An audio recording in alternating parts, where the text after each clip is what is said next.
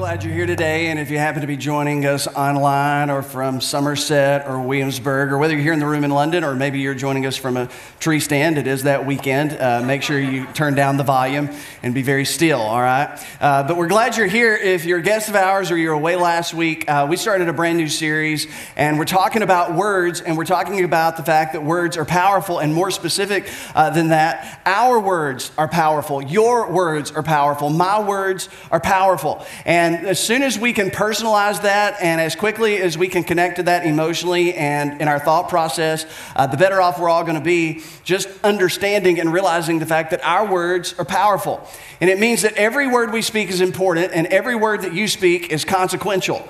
That means that what we say and how we say it, it matters a great deal. What you say and or how I say it and how you say it and what we say, that all matters a great deal because of the power of words. Now, if you're not a Jesus follower, it's a big deal still because your words are powerful. But if you're a Jesus follower, this is even more significant because when Jesus defined our faith, he defined our faith around two things, God and people. The way that we love God and the way that we love people. And one of the ways that we treat people, the way that we're supposed to treat people, is obviously speaking to people in an appropriate way. So it's really at the heart of our faith. And we all understand the fact that our words are powerful. When we hear it, we understand it, and we're shaking our heads like, yeah, that's true, our words are powerful. But we really need to think about the fact that whenever we speak, we do affect people on every level of their being. We affect them physically, we affect them emotionally, we affect them relationally, and even spiritually. That means that all of us have the capacity to either do a great deal of harm or a great deal of good with our words. Solomon said it this way. He said, the tongue has the power of life and death, and those who love it will eat its fruit. I would suggest that you take a 3x5 card, a Post-it note, put it on the wallpaper of your phone, but I would memorize this particular verse. I would put it on the mirror in the bathroom. I would walk around with this verse for the next 2 or 3 weeks just to be aware of the fact that your words have the power of life or death. We said it this way last week, that every conversation you have, every time you open up your mouth, you have the opportunity to either spray death or spray life. It's completely your choice. Every single one of us, we know what it feels like to be on the receiving end of death. Too few of us, inconsistently enough, we do not know as much about what it feels like to be on the other end of life-giving words. And if you're a Jesus follower, you should be in the business of wanting to speak life to people rather than death. Because Solomon, he's making the point that the stakes are high when it comes to our words, but the choice is ours. The stakes are high, but the choice is ours. And when we speak, we need to understand that we can affect the quality and the direction of other people's lives. Now think about that. Our words can affect the quality and the direction of other people's lives. James, the half-brother of Jesus, he said this. He said that the power of our words can actually shape the course of the future. He said that our words actually have the capacity to change the future of individuals, to impact the future of individuals. Now that doesn't sound right. It doesn't sound possible. But James, the half-brother of Jesus, I think knew what he was talking about, and he wrote about it in James chapter 3. You can read about it in the New Testament. He talked about how the tongue is difficult to control. It's such a small member, but yet it can create real large problems. He says at the same time that it can create a lot of bad, it can also create a lot of good. And the words that we speak can impact destinies. Now that sounds lofty and that sounds idealistic, but I'm telling you it's absolutely true. You know it's absolutely true, and you would come to the realization that it's absolutely true if you thought about it long enough. I know it's true because it's part of my story, and it's part of your story. Words that have been spoken to you, words that have been spoken over you, words that have been spoken about you have shaped your destiny. They have shaped the place where you are currently today, and words will shape where you move forward after this day. Words have impacted our destiny. I know this to be true because when I was 16, someone said something to me in a way that no one had ever talked to me. They said words to me that I'd never had people say things like that to me in my entire life. When I was 16, I decided to leave the church that I grew up in, the church where I was converted and became a follower of Jesus. And I looked around, and it wasn't there, there's anything wrong with the church or anything wrong with the people. I was related to most of the people. I loved them. They were my family. But I looked around, and there was no one my age. And I decided that, hey, I want to go where some of my friends are. So I ended up settling at a church in the town where I grew up, and I started attending, the student meetings on Wednesday night, and I started attending on Sunday night, and then Sunday morning, and then pretty soon I was there at every service. And after being there for a few weeks, I'll never forget it. I can remember it just like it was yesterday. It was a Wednesday night. And after church, you know how church people are. They love to just hang out after church. And then there's the remnant that really hang out a long time after church. And usually you have to turn the lights off on them. And then they move that meeting out to the parking lot. Well, that's kind of what happened. And I was part of the remnant that night. And there was just a few of us out in the parking lot. And then one person would go away and another couple of people would leave. And pretty soon there was just about 5 or 6 of us out there. And the person that I was talking to, they walked off. And then the pastor walked up to me. Now, I'd talked to the pastor, in passing, but we'd never had a personal conversation. He knew my parents. He'd played basketball with my dad, and he knew a little bit of my story. And so he came up and he just started making conversation. And we probably talked for about 15 or 20 minutes, and I'll never, ever forget that he looked at me in the middle of that conversation. And basically, he interrupted the thought that he was already into, and he said, "You know what, Trevor? I really believe that God has a special plan for your life. And I believe that God is going to use you in a great way." I had never in my entire life had anybody talk to me that way before. I've got wonderful parents, but my family culture, we just didn't talk to each other that way. The church culture that I grew up in, we just didn't talk to each other that way. And he's looking at me in the eyes and he says, "Trevor, God's got an incredible plan for your life." And I just feel as though God's going to do something great with your life. And those words that day marked me. And those words that day awakened something within me. I've not been able to get away from those words. I have carried those words around with me for now over 20 years. And sometimes when I need it most, I hear those words rattling around in my head. I hear the echo of those words. And as I look back and take inventory of my life like you do from time to time, I look back and I understand that there have been times in my life that those words have kept me from some really, really, really bad decisions. Now, I have made some really bad decisions, and I've made some really, really bad decisions. But looking back, those words I feel like have kept me from the really, really, really bad decisions. Those words have kept me from wandering too far off the reservation. At times in my life, it's been those words that kept me from quitting or walking away or finding something else better to do or different to do. I don't think that I would be here today if it were not for those words that were spoken to me that day. I will speak to over 2,000 people today. There will be thousands more that will watch our services all this week. I'm doing something I never planned on doing. I'm doing something today that I never wanted to do. And I can't help but believe, you'll never convince me any differently, that I am where I am and I'm doing what I'm doing in large part of those words being spoken to me that day. They marked me. And I'm carrying them around to this very day. And I imagine that I will carry them around until the day of my death, because it is the power of encouraging words. Words are powerful. But let's talk about the power of encouraging words. I think because of my own story and because I know many of your stories, and I know a lot of your stories without even knowing your story because our stories are all pretty much the same. I understand. I think, as a pastor, I think it's just a part of humanity and part of this community and having a family and having friends and just listening and watching. I think that one of the best things, one of the greatest things that you and I can choose to do with our words is to decide to encourage someone. That the most profound thing that we can decide to do with our words is to encourage other people. So here, let me ask you a question just to prove my point. Everybody in Williamsburg, Somerset, here in London, let me ask a question by showing of hands. Anybody here, you're getting encouraged too much? Anybody got too much encouragement? Anybody? Anybody getting more encouragement than you know what to do about? I didn't think so. It's the power of encouraging words. We're robbing one another of one of the greatest things in life. We're robbing one another of the potential of shaping one another's destiny for God and for good. William Arthur Ward, he said this. He said, "You flatter me, I may not believe you. Criticize me, I may not like you. If you ignore me, I may not forget you. But if you encourage me, I will not forget you." And you remember the people that have spoken over your life. You remember the people who have spoken into your life.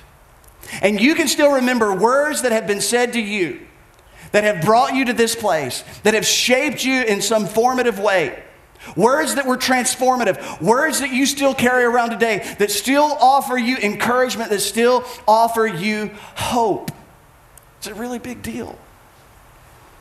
Everyone is someone who needs encouragement. That's a fact. Everyone is someone who needs encouragement. Let's all just say that together. Everyone is someone who needs encouragement. Let's one more time and with some meaning. Everyone is someone who needs encouragement. If you believe that, and if I believe that, can you imagine every day if we got up and we operated off of that assumption? Can you imagine if every husband here operated off the assumption that his wife was someone who needed encouragement? Can you imagine if every wife woke up and assumed that their husband was a man who needed encouragement? Can you imagine if moms and dads assumed that their sons or daughters were human beings who needed encouragement? Can you just imagine that we assume that about our friends? We assume that about our neighbors. We assume that about the person checking us out at the supermarket. We assume that about the people that we go to church with. Imagine if we woke up every day and we just operated off the assumption that everyone is someone who needs encouragement, no matter what their age is, how young, how old, how successful they look, how self-confident they come across. Here's how you know if someone needs encouragement. You ready for this? You might want to write this down. Here's how you know if someone needs encouragement. They're breathing. They're breathing. They're alive. Everybody needs encouragement. And because I'm a pastor, and because I get to hear lots of stories, good, bad, and ugly, because I live through life just like you, and because life is difficult and life is tough, by watching and observing and listening, here's what I'm convinced of. From my perspective, discouragement is an epidemic. Discouragement is an epidemic. It is a plague in our culture. I don't care how flashy and how good things look on Instagram, Facebook, or Twitter. I don't care how big the smile is when people show up to church on Sunday morning or when you bump into them and you ask them how things are going. Everyone is someone who needs encouragement. And from my perspective, most people are struggling in a deep personal way with discouragement. And they are in deep need, dire need of encouragement. Because I think that most all of us are struggling with some form of self-doubt, some expression of insecurity. And because of it, we are all in need of encouragement. Here's something else to keep in mind. People are hurting more than you know. And they're hurting more than they show. Everyone is someone who needs encouragement. You know how I know? Many of you are hurting more than you show. And some of you are hurting more than the people around you know. Discouragement is a big deal because discouraged people sooner or later become disengaged people. When you stay discouraged for too long, you disengage, perhaps from family, from your career, from faith, from the church, from friends, from life. When you get discouraged and you stay discouraged, the problem is sooner or later you are going to disengage because that's what happens to discouraged people. They disengage. That's why everyone is someone who needs encouragement because only the encouraged can stay engaged. Everybody, on some level, they're struggling with fear, frustration, fatigue, failure. If you want to know when to encourage someone, whenever you hear someone talk about something related to fear, hear that and say, okay, I got to encourage this person. If someone's talking about what they're afraid of, if they're concerned about something, if they're talking about circumstances, they're afraid about the future, they're afraid about the stock market, they're afraid about the government, they're afraid about war, they're afraid about plagues, whatever it is. And you hear somebody talking about they're afraid, boom, that's a moment, that's an opportunity, that's a cue to encourage. Someone talks about they're frustrated. They're just frustrated with people, they're frustrated with themselves, they're frustrated with life. That's an opportunity. That's a signal. That's a cue. Hey, I need to encourage that person. I need to stop what I'm doing and I need to encourage them. If someone's fatigued, they're talking about how much time they're spending working. They're burning at both ends of the candle. They've got more things on the calendar that they can remember, that they can keep up with. And they're just tired, man. They're exhausted. Listen for that as an opportunity to encourage them. When someone's talking about failure, they failed. They feel like they failed God, feel like they failed themselves, feel like they failed others. Listen for that. And when you hear that, that is an opportunity to encourage someone. Because when people get discouraged, walking away, quitting, giving up, always seems like a good option. That's why we have to operate off the assumption that everyone is someone who needs encouragement, because everyone has some fear and frustration and fatigue and failure that they're dealing with that they may not be talking about. And when they get discouraged, they lose vision, they lose confidence, they lose their courage, and sometimes they lose their way, and even at times they lose their faith. And since we really never know what's going on in each other's lives, since we'll never know about that deepest part of one's heart and the deepest part of what they're thinking about in their mind, we just ought to assume that everyone is someone who needs encouragement. No matter how good it seems as though they've got it, everyone is someone who needs encouragement. Because there's thoughts that that person's dealing with, there's struggles that that person's dealing with, there's feelings that that person's dealing with, there's experiences that that person is dealing with that they need encouragement concerning. It's a big deal. And so here's the big idea. Because everyone around us needs encouragement, every one of us needs to be an encourager. If you don't remember anything else, just remember that. Because everyone around us needs encouragement, every one of us needs to be an encourager. So you may ask, well, what does it mean to encourage? What does it mean? What does encouragement actually mean? Well, it means to motivate. It means to inspire. Motivation is getting someone going. Inspiration is keeping someone going. That's what encouragement is. It motivates and it inspires. It gets us going and it keeps us going. It gets us going and it keeps us going. It's motivating and inspiring people. It's giving them courage. It's depositing confidence and hope in that person. It's spurring them on. It's stirring them up. It's firing them up. It's persuading them to keep on going. It's persuading them not to quit. Don't give up. Don't throw in the towel. Don't walk away. You're needed. You're important. This is too important for you to quit. You're needed. You're wanted. It's persuading someone to stay in, to keep running, to keep fighting. It's helping people take a step that they don't feel like taking on their own. It's helping someone take a step they don't feel like they can take on their own. Encouragement is helping someone grow stronger. It's helping someone improve and get better. That's what it means to encourage. And that's what we should use our words to do. We should be helping one another move forward. We should help one another grow stronger. We should be offering one another words of encouragement, because I think it's the most important thing we can do. Because everybody has a next step that they're afraid to take, they're too tired to take, they're too frustrated to take, or they failed so many times they're convinced that if they take another step, they're going to fail again. And what they need more than anything else is a word of encouragement. They need you to step into their story and help them write a better story.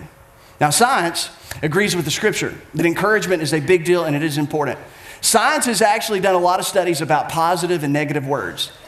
Scientists, they tell us, and this you can read all about this all over the internet. Scientists tell us that positive words affect gene expression, strengthens our frontal lobe capacity and function. Now think about that. You speak positive words of encouragement to people, you're actually helping their brain become better and stronger. Listen, you know this already. Some people really need that. They need all the help that they can get to get that thing rolling better up there. They need all the help they can get to get thinking better. You may be one of those people. I may be one of those people. But whenever we speak words of encouragement to each other, our brain functions better. Scientists also have said that anytime we speak a negative word to someone, dozens of chemicals are released in our brain that makes it difficult for us to think logically and reasonably. It impairs our ability to communicate and it clouds our judgment. That's the power of positive and negative words. That negative words actually weigh more than positive words. I say it like this. Positive words are difficult to remember. Negative words are difficult to forget. You know this. Someone can speak positive words to you and you'll hold on to it for a little bit of time, but pretty soon it evaporates away. A negative word is so heavy, it is steadfast, it anchors itself in you, and it is hard to get away from that negative word. It's the same thing we talked about a couple of weeks ago. You go big on grace and a little on salt. This is the point. That you have to speak a lot of positive words to overdo the effect of just a small amount of negative words. And this is why we have to use our words for encouragement. Words like this. You've got this. I believe in you. Some of you have never said these words to anybody. More tragic than that, some of you have never heard these words from anyone. Hang in there. You can do this. Hang in there. It's going to be worth it. Hey, I want you to know I'm with you. I'm with you no matter what. You get this right, you get this wrong, you fall on your face. Hey, if you fail the next 7 tries, I'm with you. I'm with you all the way no matter what. Hey, you're gifted. You're just not good. You're gifted at that. Thank you for using it. You're so gifted. Stay strong. Don't give up. You're great. Great job, really, right? We say that, great job, great job, great job. It's just like we're not even thinking about it. But stopping, great job. No, really, I want you to know. Here, look at me. That was incredible. That was awesome. That meant something to me. That moved me. Thank you. God is using you. You may not feel like it. It may not seem like it, but I want you to know God is using you. Using you in my life, using you in other people's lives. Hey, you're special. You're special. Some of you have never heard those words from anybody. Now, here's the great news. We can change that. That's a problem we can address. That's a problem we are the solution to. In a world where too few people hear those words, we can be the people who speak words of life. We can be people who speak words of encouragement. I try to do this with the boys all the time. I got little phrases. Allison has little phrases, but I look at the boys, and even when I'm trying to correct them, I'll say things like this: "You've disappointed me, but I want you to know I still believe in you. You've disappointed me, but I believe in you. There's greatness in you. There's greatness in you, and God's going to do something in your life. God's got a plan for your life. I want you to know you're special. You're special. There's something special about you. There's something that's different about you. There's something unique about you." Listen, these are powerful words. Can you imagine a home where spouses talk to each other like that? Can you imagine a world where friends talk to each other that way? Where followers of Jesus talk to each other that way? Solomon said this: "Gracious words are a honeycomb, sweet to the soul and healing to the bones." I mean, everybody loves sweets. He said that's encouragement. Everybody wants to hear encouragement. It's healing. In ancient days, honey was like medicine. They would put it on wounds. It was like an antibacterial. And you know about honey, right? I don't have time to tell you all about this, but you just need to get this part. You know, bees, honey comes from bees. They go around to all these flowers, sometimes as many as 1,200 different flowers they feed from, and they sip the nectar of the flower, right? They take it down to their stomach, and bees have two stomachs. They have a normal stomach for food and such, and then they have a honey stomach. And so they drink the nectar, and it goes into the honey stomach, and it sits there. And then it goes through a biological process and a series of processes, and it becomes ultimately what we think of honey. It actually changes in substances and nature, and there's lots of different chemical reactions that happen. And then at the right time, you know what the bee does? It throws up the honey that's in the honey stomach. So basically, it's bee puke. That's honey. Now, here's the thing. The nectar that they took in and processed, at the right time, they brought it back out for the benefit of other people. That's what it means to be an encourager. You receive encouragement, you take encouragement, at the right time, you give it away. And that's a big deal. And that's the point that he's trying to make. You can actually bring healing to someone. He also says this, that the words of the reckless, they pierce like swords, but the tongue of the wise brings healing. You can undo years of abusive language that people have had to endure by speaking words of encouragement to them consistently. It's amazing the power of our words. We can change people's destinies by the words we choose to speak. And so here's the question you should have before we leave. You should ask, well, how do we do this? How do we become encouragers? What are some handles we can put, our hands on? How can we learn to do this practically? Well, I think there's one particular person who shows us how to encourage people better than any other. And he's a guy who has affected your life profoundly. Though indirectly, he has profoundly affected your life. He was a leader in the first century church. We read about him in the book of Acts. He was a Jewish man. He was from the tribe of Levi. And his name was Joseph. And you have no idea who I'm talking about. You may not know Joseph, but you know him by his nickname. And this is how we're introduced to this guy who can teach us all that we need to know about encouragement. In the book of Acts, it says, Joseph, a Levite from Cyprus, whom the apostles called Barnabas. Says, Barnabas, I've heard of Barnabas before, which means son of encouragement. He sold a field that he owned. He brought the money and he put it at the apostles' feet. That's how we're introduced to him. A man who's encouraging the entire church through an act of generosity. Now, here's something to think about. His parents named him Joseph, and perhaps they called him Joe, Jojo, JJ. Who knows? His parents named him Joseph, but here's what his friends nicknamed him. Encouragement. What if the people closest to you What if your closest friends thought of you as their greatest encourager? What is it about friendship that the more you grow in friendship with some people, sometimes you just stop that kind of talk? You just don't encourage one another. You don't use those types of phrases with one another. What happened? What's up with that? Our friends ought to be the people that we're encouraging. Our family ought to be the people that we're encouraging. The people closest to us ought to think of us as encouragers. And here's Barnabas. In the days of the early church, in its formative days, he decides that he's going to sell a piece of property. He's going to give the money. He's going to help fund the vision of the church. He's encouraging through his generosity, and he's encouraging through his words. And when anybody thinks of Joseph, they think, boy, he's a real son of encouragement. I'll tell you what, you can't get around him and not be encouraged. And so there's a principle that we learn just from this introduction to Barnabas. It's this right here. When it comes to encouragement, those closest should get the mostest. So it's what it is. Your friends ought to get the most encouragement from you.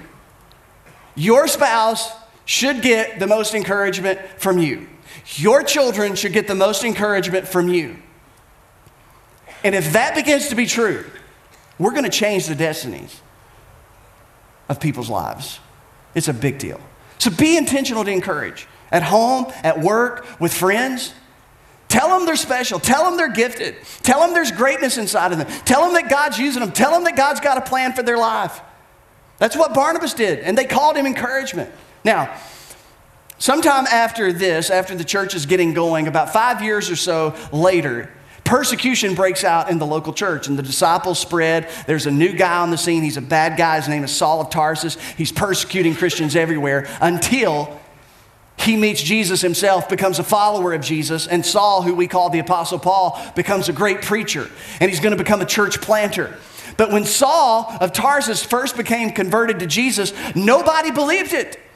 They thought that it was just a ruse. They thought that he was just trying to fake it. They thought he was just trying to get access to the upper tier of leadership in the church so that he could wipe them out and stop the church once and for all.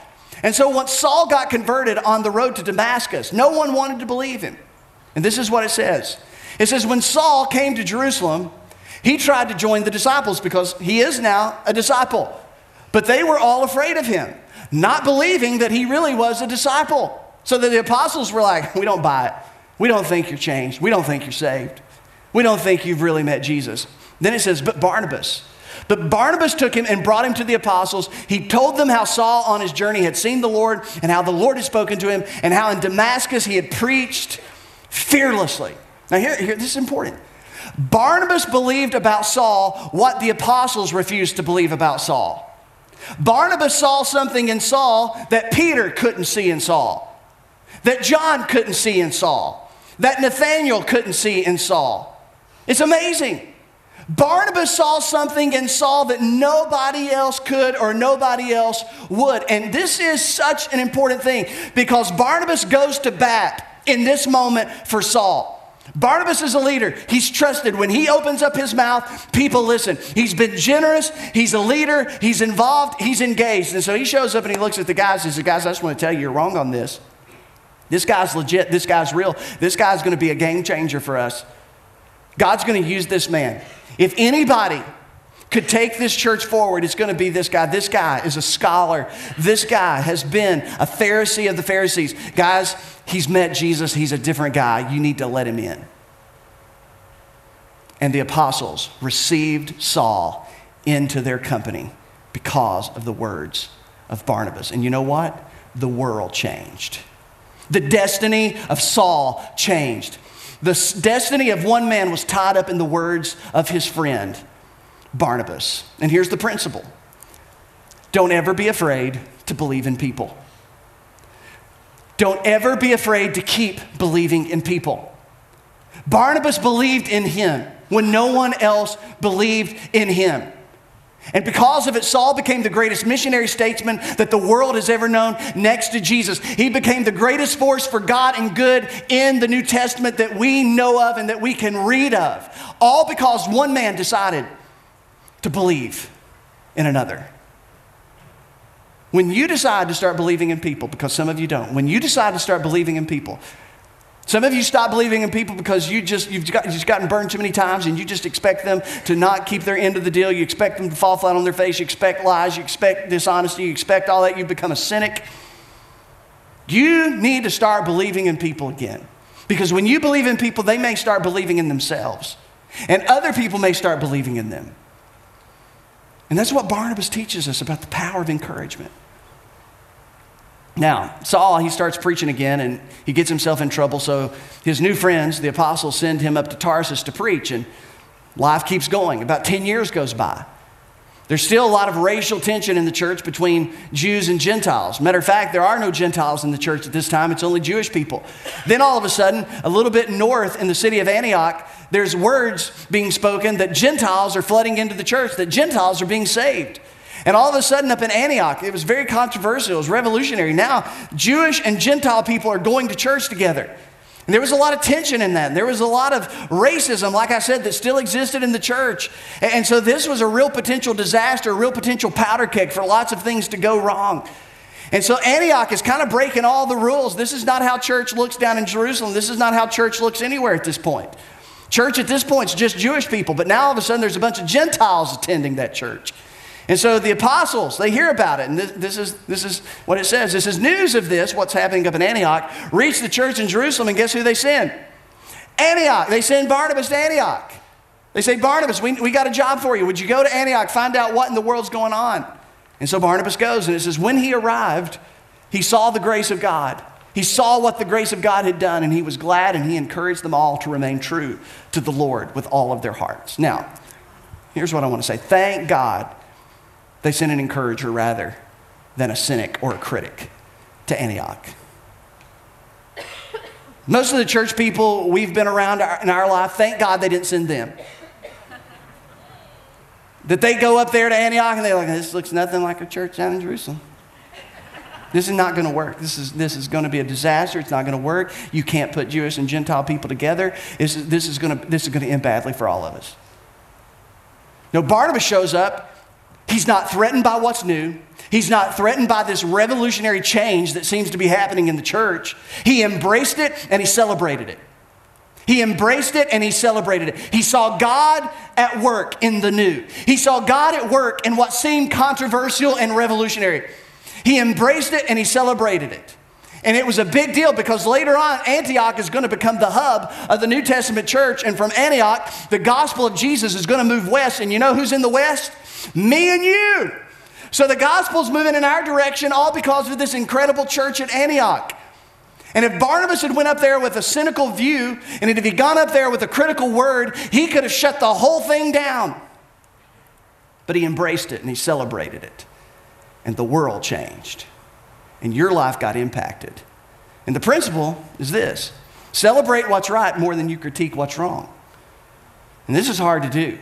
Some of us just see what's wrong first. We just walk in, we hear what's wrong, see what's wrong. Most of us, we grew up in churches where when people left and had Sunday afternoon lunch, we talked about all the things that were wrong with that Sunday's church. The message, too long, too short, music, too loud, too soft, don't know those songs, heard those songs too many times, you know. What if we celebrated what was right way more than we critiqued what was wrong? And critiquing what's wrong is important. It's how you get better. It's how you grow stronger. But what if we celebrated what was right more than what was wrong? What if parents pointed out the right that their kids were doing faster than we pointed out the wrong that they were doing? What if we celebrated the right that we see in each other's lives before we criticize, most of the time privately behind their back, the wrong that we think we see? Let me tell you what would happen. People would be encouraged. People aren't used to that. So Barney and Saul, they become great friends. They actually go off on a missionary trip with each other. And they go around and they preach to all these cities and all these people get saved. And then they come back home and they give a report of what happened. Sometime later, Saul, that we now call Paul decides he wants to go back and revisit all those people and see what's happening. And here's what it says. It says, sometime later, Paul looked at Barnabas and said, let's go back and visit the believers in all the towns where we preach the word of the Lord and see how they're doing. And Barnabas said, okay. But it says, Barnabas wanted to take John Mark.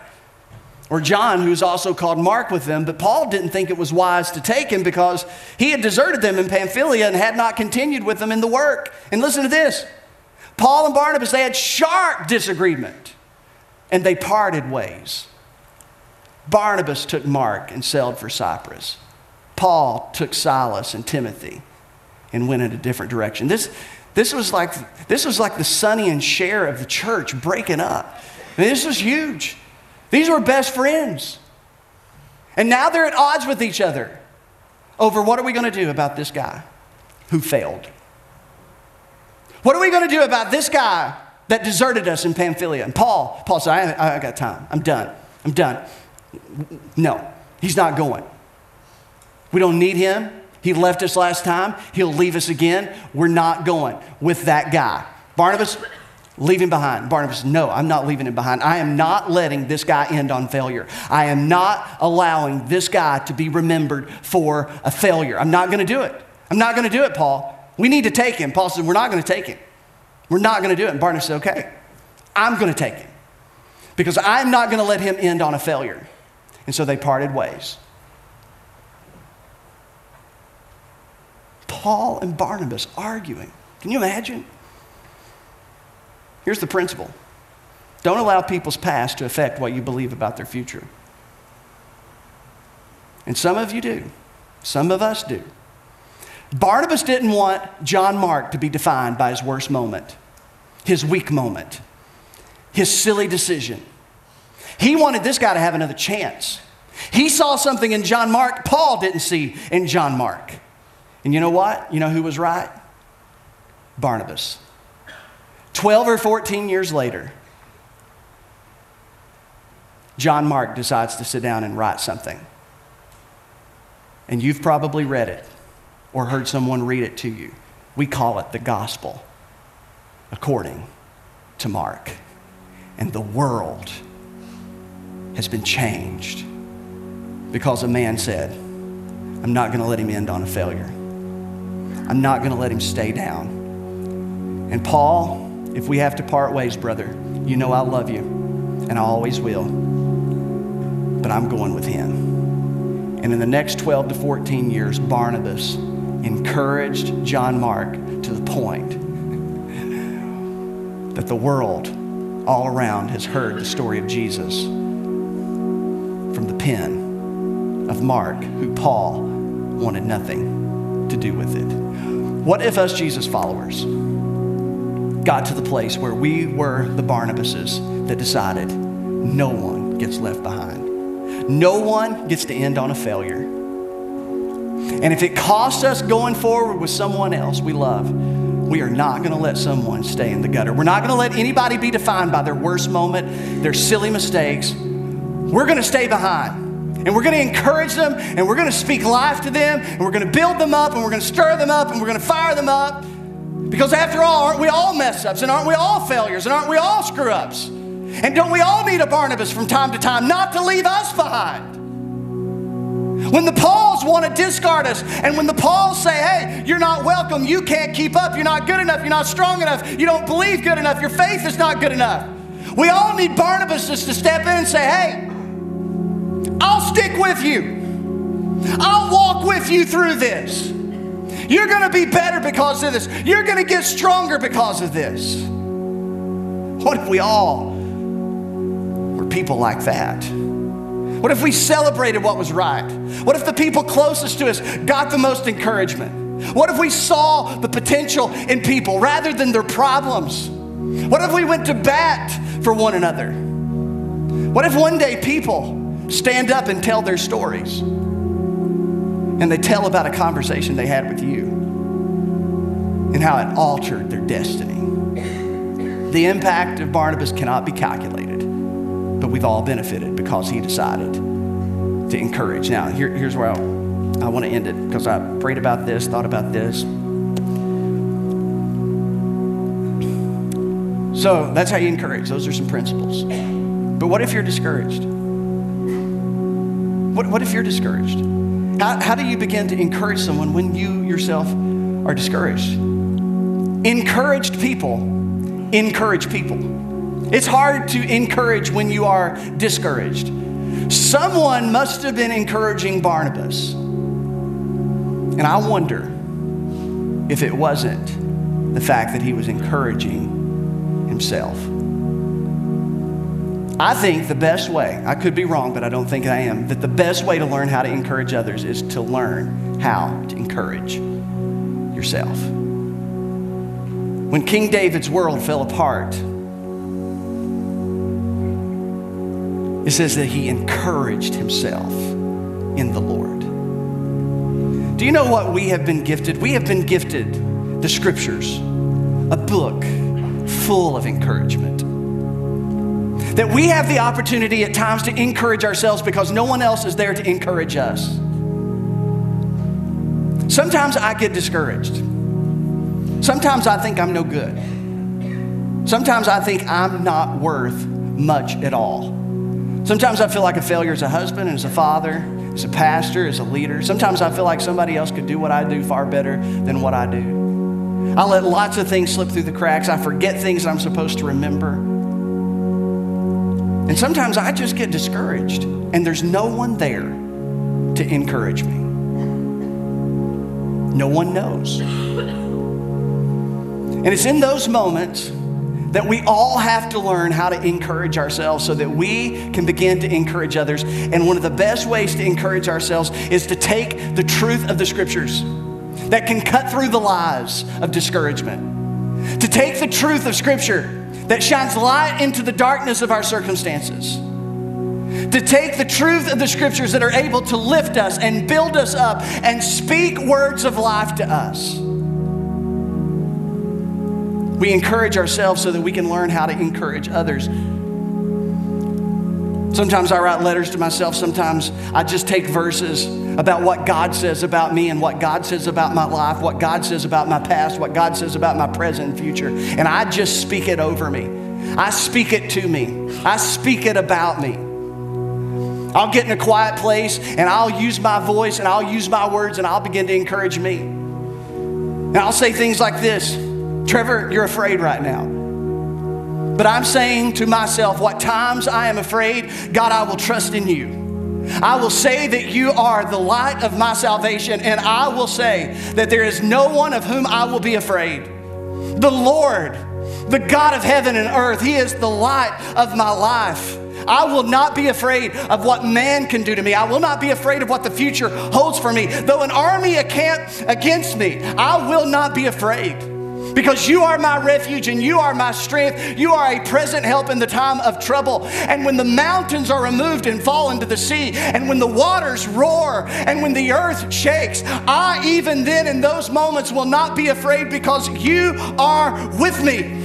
I will not be afraid of suffering that may be around the corner. I will not be afraid of the light momentary affliction because it's working in me a far greater weight of glory. I may get pressed down, but I will not be crushed. And I may get perplexed, but I will not despair. I may get persecuted, but I will not be forsaken. I will rise from the ashes. I will rebuild from the ruins. I will trade my garment of heaviness for a garment of gladness and for a garment of praise. I may cry through the night, but when I wake up in the morning, my tears will be gone. Joy will be in my heart, and a peace that passes all understanding that the world cannot take away is mine and only mine. I will encourage myself in the Word.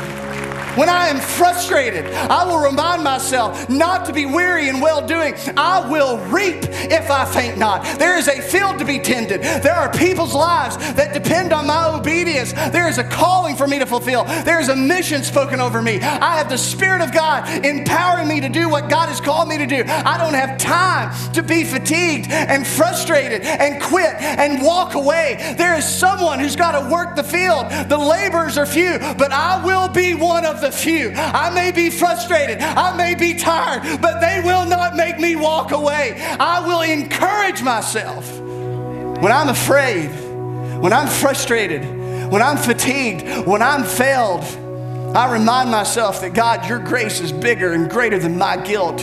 God, you have promised to take my sin up. You have promised to remove it as far as the east is from the west. That when I confess my sin, when I confess it and forsake it, God, you are just and faithful to forgive me of all of my sin and to cleanse me from all unrighteousness. I have received the righteousness of Christ, the holiness of Christ, the anointing of Christ. I am who you say I am. I am chosen. I am loved with an everlasting love. Nothing can separate me from your love. Not my failure, not death, not life, not principality, not power. I am strong in the Lord. I am accepted in the Lord. I am a son of God. I am created as a masterpiece and a trophy of grace. I am special. I am a treasure. I am an apple of your eye. I am gifted. You have a plan for me, and the best is yet to come. What if we could begin to encourage ourselves so that, like the honeybee, we take it in, we process it, and at the right moment, we speak it out as words of life. Heavenly Father, help us to be encouragers. God, help us to encourage ourselves. Help us not to quit and not to walk away. Help us to know who we are because of who you say we are. And then we'll be able to remind other people who they are based on who you say they are. God, help us to be encouraged. Help us to realize that we are blessed in our coming in and our going out. That we are the head and we are not the tail. That we are forgiven and we are free. We are sons and we are daughters. We are champions. And when we fall down, we get back up. And we will not be defined by our worst moment. We will not be defined by our addictions. We will not be defined by our shortcomings. We will not be defined by our weakness, but we will be defined by our Savior, Jesus. Lord, let us be encouraged in this moment so that we can encourage others. In Jesus' name.